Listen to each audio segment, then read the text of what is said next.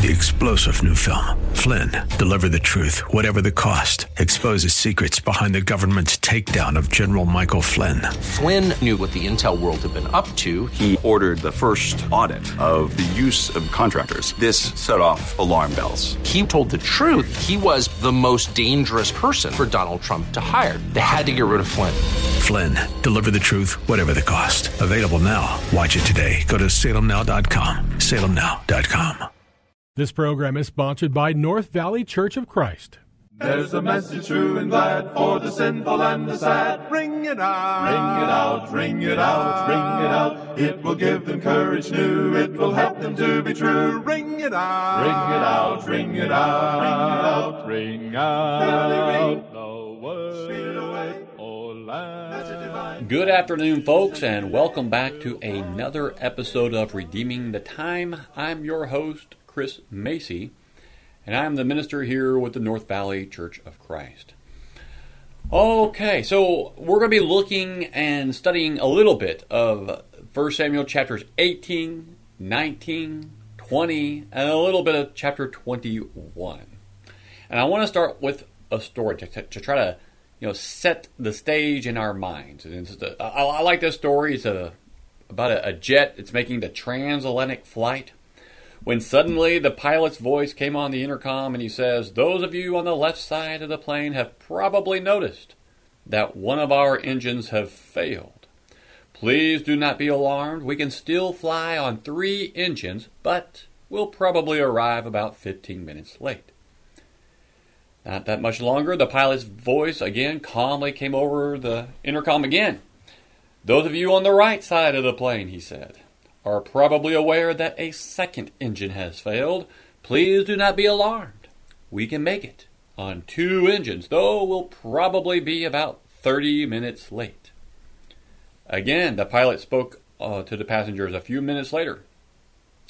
"It has just come to my attention," he said, "that a third engine has failed. Please do not be alarmed. We can make it to the airport on only 1 engine. However, we will arrive approximately 45 minutes late." One of the passengers turned to another and he simply said, "Man, I hope that 4th engine doesn't fail. We could be up here all night." Funny joke, when we hear it like that, but if it were really to happen to us, nobody would be laughing. When you're flying, your security literally depends on the functioning of those engines. Just as a flyer's sense of security is wrapped up in the proper functioning of those engines, so too, in life, our sense of security is often dependent upon various factors in our lives, such as maybe it's our jobs, our bank accounts, our families, our friends, our health, our position in society. We can become very secure in these things.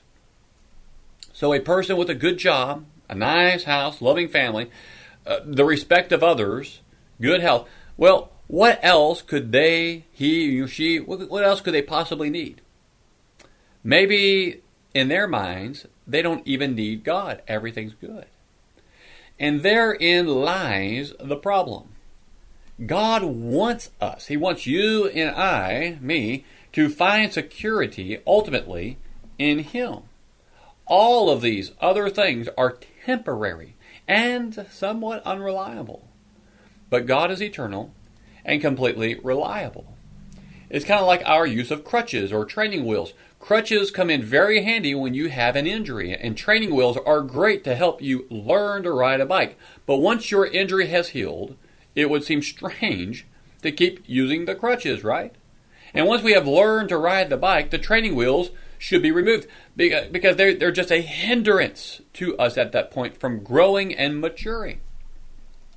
There is an immature and unspiritual part in most or all of us that causes us to neglect to develop our security and trust in God when there are so many other things that offer what we think is secure. A lot of times we don't even recognize that we are trusting in these things rather than God. Or we may not realize that these things are not only our crutch, they have become an idol the God we are serving. In a lot of cases, God allows us to lose some of the things we find our security in order to test us or to develop our trust in Him. And this leads us to the segment here that I want us to look at in Samuel from the story of David. We're going to, like I said in the beginning, we're going to touch on parts of this from these 4 chapters from 1 Samuel. We can learn a lot of lessons from these, but I want us to focus on one. Just one. Now, Saul's jealousy, King Saul, his jealousy of David consumed him. Within him, you had this ongoing civil war. He was miserable. He was suspicious. He was angry. And here in 1 Samuel chapter 18, verses 10 and 11, it says, "Now it came about on the next day that an evil spirit from God came mightily upon Saul, and he raved in the midst of the house, while David was playing the harp with his hand, as usual, and a spear was in Saul's hand. Saul hurled the spear, for he thought, I will pin David to the wall. But David escaped from his presence twice." Can you picture this volatile scene in your mind? Here's David doing what he can to lighten the king's dark spirits when all of a sudden, whoosh, a sharp pointed spear flies right past his head. And it's like reality strikes. Man, this guy's nuts. He's trying to kill me. That's enough to scare anybody. Yet the next verse doesn't say David was scared of Saul. Rather, it says Saul, in verse 12, was afraid of David. It's intriguing. The very people who are out to get us are often the ones who are afraid of us, or they're afraid of what it is we're saying, or the life we're living. Now remember, here in our passage, David has done nothing wrong. He had been a model of humility, dependability, and integrity. He had done everything right, but none of that mattered because his superior, King Saul, was tormented by that evil spirit. He was out of control. It must have been a terrifying experience for young David, especially since he had done nothing to deserve this treatment. And surprisingly, that incident was not enough to scare David off. He continued to serve Saul and fight against Saul's enemies, both external and internal. In blind fury, Saul ordered both Jonathan and the rest of the men to murder David at their earliest opportunity. But Jonathan, the son of Saul, stood up for David, and momentarily at least, the truth seemed to seep in a little bit into the darkened soul of Saul. So that brings us over here to chapter 19, verses 1 through 6. Now Saul told Jonathan, his son, and all his servants to put David to death. But Jonathan, Saul's son, greatly delighted in David. So Jonathan told David, saying, Saul, my father, is seeking to put you to death. Now therefore please be on guard in the morning and stay in a secret place and hide yourself. I will go out and stand beside my father in the field where you are, and I will speak with my father about you. If I find out anything, then I will tell you. Then Jonathan spoke well of David to Saul his father, and said to him, Do not let the king sin against his servant David, since he has not sinned against you, and since his deeds have been very beneficial to you. For he took his life in his hand and struck the Philistine. And the Lord brought about a great deliverance for all of Israel. You saw it and rejoiced. Why then will you sin against innocent blood by putting David to death without cause? Saul listened to the voice of Jonathan, and Saul vowed, as the Lord lives, he shall not be put to death.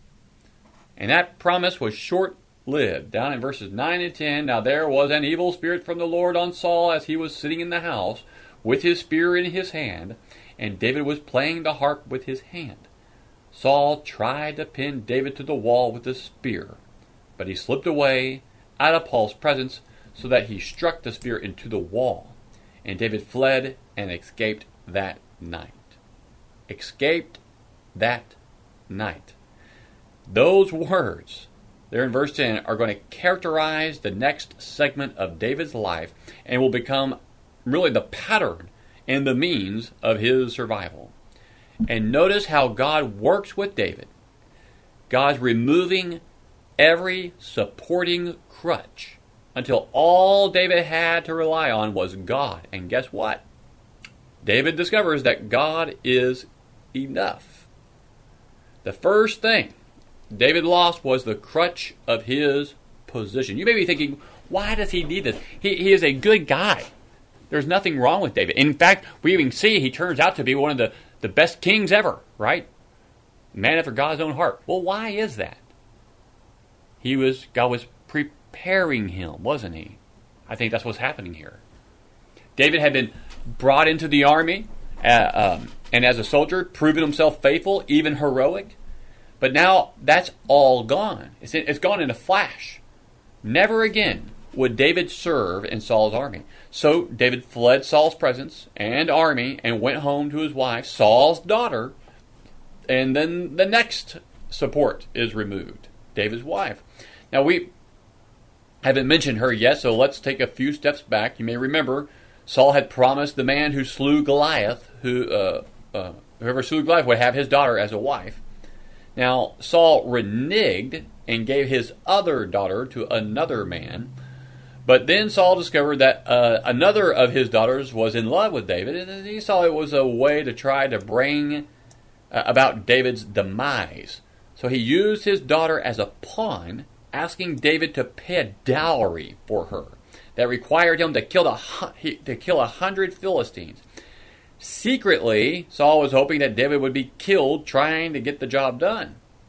But David didn't manage to kill only 100, but twice the amount that Saul required. And he did so without being killed, obviously. So that made Saul even more afraid of David. Now, back here to our story. David flees from Saul's presence. He goes home to his wife. Verses 11 and 12, Saul sent messengers to David's house to watch him in order to put him to death. But Michal, David's wife, told him, if you do not save your life tonight, tomorrow you'll be put to death. So she let David down through a window, and he went out and fled and escaped. So he becomes a fugitive. Michal deceived her father to aid the escape. She lies to him, saying that he had threatened to kill her if she didn't help him. So in essence, David's wife deliberately walks away from him in a way. Never again will these two live in harmony. Her lie did not help David. It only deepened Saul's anger against him. So there's another crutch removed from David as he runs through the hills trying to find some secure place to hide. And as you might expect, he goes to Samuel, the man who had anointed him to replace Saul. Remember that. He knows that. He's going to be the next king, right? And that's a whole other story. I mean, if I was in that position, I'd be thinking, I'm supposed to be the next king. I'm just going to kill this guy Saul and take over. I bet you most men in this world would act like that. Well, if he's going to try to take me out, I'm going to raise up my support and take him out. David doesn't do that. But still, the next support is taken away from David. Look at chapter 19, verse 18 of 1 Samuel. Now David fled and escaped and came to Samuel at Ramoth and told him all that Saul had done to him. And he and Samuel went and stayed at Naioth. Now, Naioth is an interesting place. I'm not going to get into it. But they get there. They're there to hide. But no sooner had they gotten there, someone informed Saul that David is at Naioth and Ramah. And so once again, David is on the move. And in the process, he lost Samuel as a crutch. And you don't think God has I won't say a sense of humor. But verses 19 to 24 is interesting because Saul sends soldiers there to get David. But as they approached the area, they began to prophesy as the Spirit of God came upon them. And it happened to the two more groups that Saul sent. And so finally, Saul went himself after David. As he approached, the Spirit of God came upon him, and he prophesied and stripped off his robe and lay there prophesying the entire day and night. You think God is trying to send a message to Saul? He's basically telling Saul, you're barking up the wrong tree. You're after the wrong man. I am protecting him. But in spite of that powerful sign, ultimately Saul would not be deterred. Meanwhile, David's about to lose perhaps one of his most significant crutches, his friend Jonathan. gradually we see David, he's losing all his support. All those things he is used to leaning on. And we notice his emotional stability is slowly eroding. This once calm, confident young warrior is beginning to feel the squeeze. Chapter 20, verse 1. David fled from Naioth to Ramah, and came and said to Jonathan, "What have I done? What is my iniquity? And what is my sin before your father that he is seeking my life?" Now, Jonathan tries to assure him that this is not the case. This is not my father's intention. Now, let me read the passage, and then I'll tell you why I think Jonathan says that. So, Jonathan says to David, "Far from it, you shall not die. Behold, my father does nothing, either great or small, without disclosing it to me. So why should my father hide this thing from me? It is not so." Yet David vowed again, saying, "Your father knows well that I have found favor in your sight, and he has said, 'Do not let Jonathan know this, or he will be grieved.' But truly, as the Lord lives, and as your soul lives, there is hardly a step between me and death." We'll get to that last phrase here in a second. So Jonathan, he's there with his father. He sees his father as a good man, trying to do the right thing. But just because he's a good man in the eyes of men, he's not good in the eyes of God. And we know that. We're seeing that side of him for certain. But look how David sees his life. I am just one step ahead of death. Just a breath away. The truth, of course, was Saul hated David and wanted him dead. The two of them come up with an elaborate plan to determine Saul's real intention. As the plan was carried out and Jonathan asks his father, look down, chapter 20. If you're looking at your Bible, if you're driving, don't. Verses 30 to 33. Then Saul's anger burned against Jonathan, and he said to him, "You son of a perverse, rebellious woman, do I not know that you are choosing the son of Jesse to your own shame and to the shame of your mother's nakedness? For as long as the son of Jesse lives on the earth, neither you nor your kingdom will be established. Therefore now send and bring him to me, for he must surely die."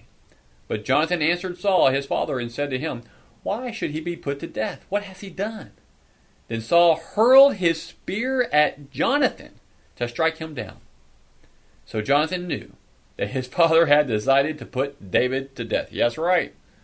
He comes to grips with that truth, and he says to David down in verse 42, "Go in safety, inasmuch as we have sworn to each other in the name of the Lord, saying, the Lord will be between me and you, and between my descendants and your descendants forever." Then he rose and departed while Jonathan went into the city. What a sad moment that must have been for David.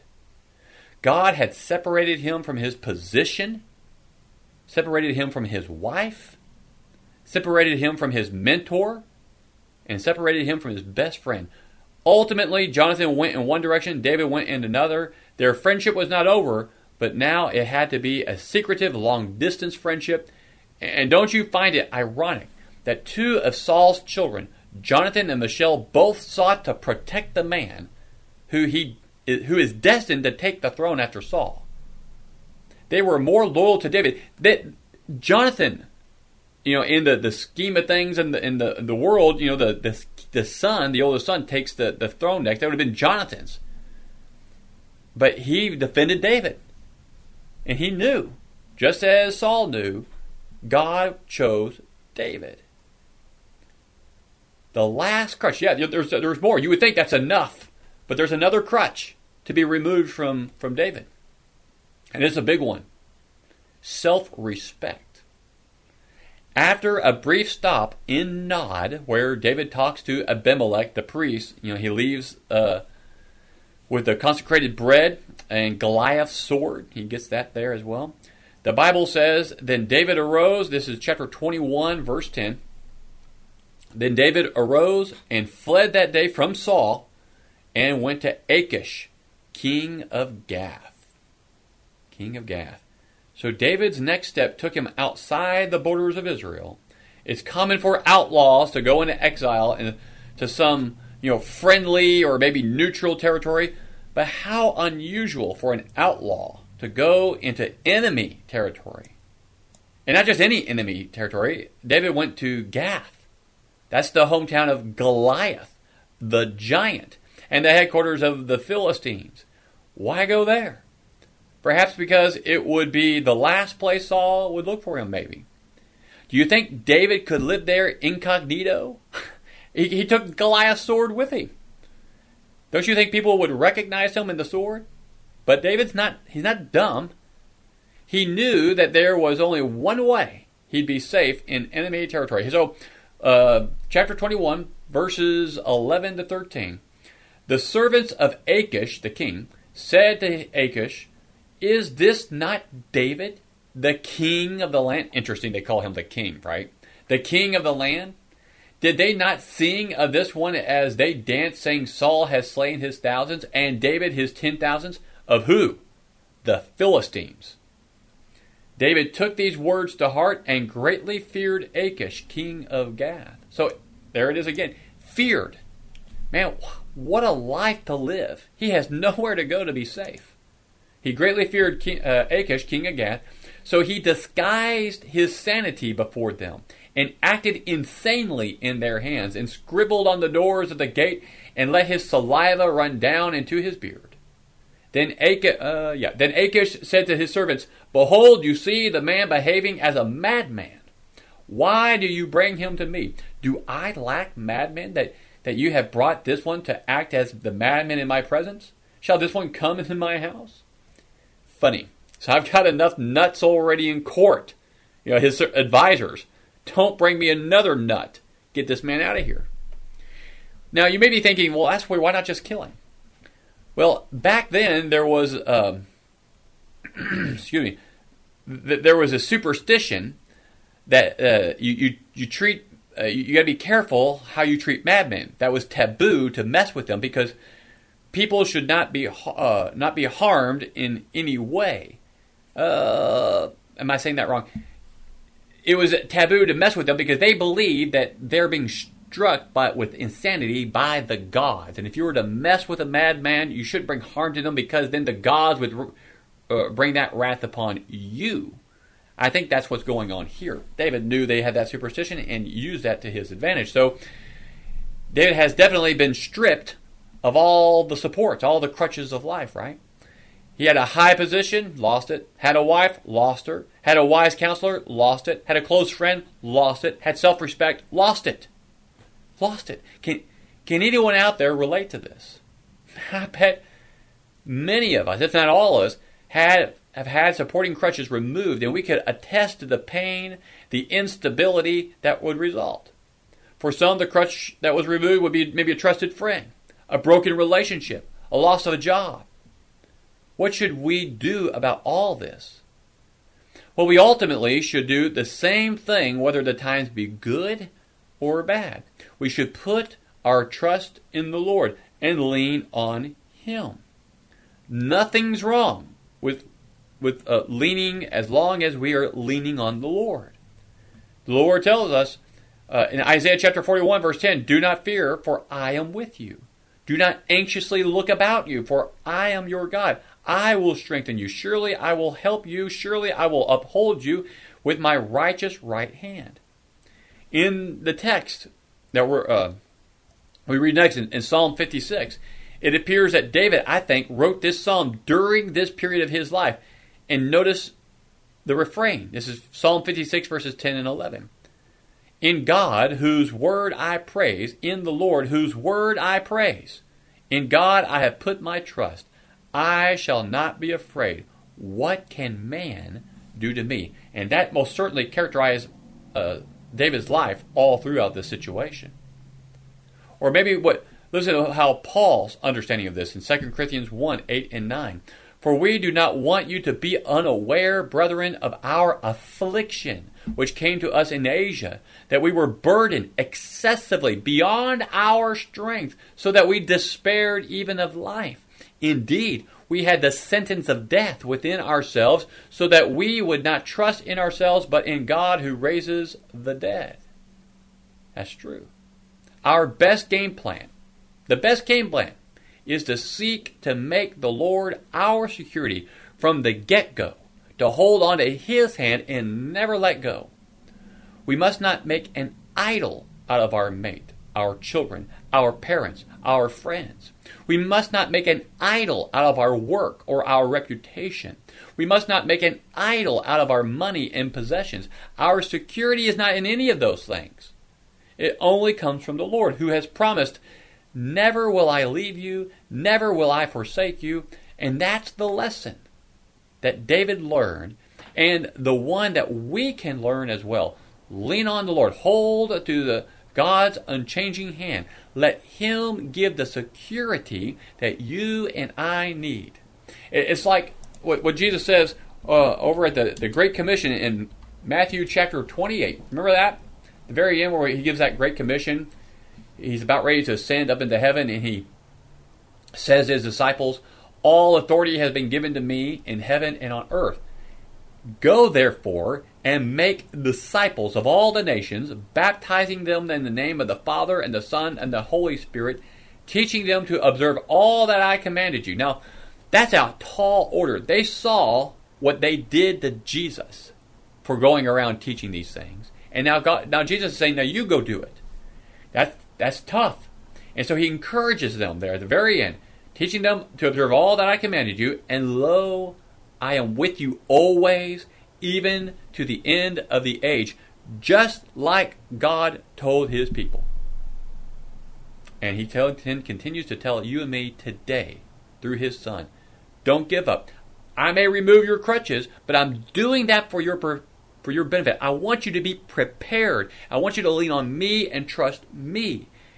That is the purpose of a lot of our discomforts in life, so that we can always learn to lean on Him, because there's only one thing important: to keep our eyes and hearts focused on Him and move toward the Lord. We're coming to the end of our program as the time's running out. Thank you for being here, and may God bless you in your walk and journey in the Lord. Ring it out, ring it out, ring it out. This program was sponsored by North Valley Church of Christ. To hear this program again, go to FamilyValuesRadio1010.com and click on the podcast page, and find this program and many others right there on FamilyValuesRadio1010.com. 3-star General Michael J. Flynn, head of the Pentagon Intelligence Agency, knew all the government's dirty secrets. He was one of the most respected generals in the military. Flynn knew what the intel world had been up to. He understood its funding. He ordered the first audit of the use of contractors. This set off alarm bells. The explosive new documentary, Flynn, Deliver the Truth, Whatever the Cost, uncovers the facts behind this scandal. Flynn told the truth. He was the most dangerous person for Donald Trump to hire. I find out the worst enemy that I'm going to face in my life is right here in America. They took my assessment and they wanted me to change it. And I was like, I'm not changing it. They had to get rid of Flynn. With in-depth interviews, archival footage, and never-before-seen personal records of the man behind the headlines. I just felt like I was drowning. Flynn, Deliver the Truth, Whatever the Cost. Available now. Watch it today. Go to salemnow.com. salemnow.com.